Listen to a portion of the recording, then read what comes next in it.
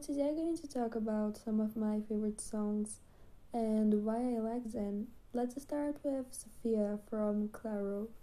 The song's about 3 minutes and maybe 10 seconds long and tells a story about Claro in love with another girl called Sophia, and the girl, Sophia, likes her too, but they can't be together, and say that something like she would do anything for them to be together.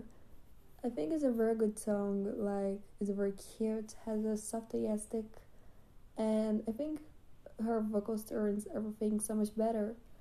If I'm gonna give a note, a grade, I think I would give 9.5 because I really like the song, but there's something I think it's a little annoying. It's not annoying, but I just don't know. It's a very good song, but no, there's something I just don't like.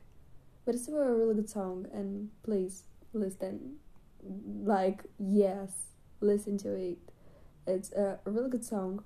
Her vocals are very soft and clear, and I don't know, it's just a really good song. Yeah, see you in the next episode.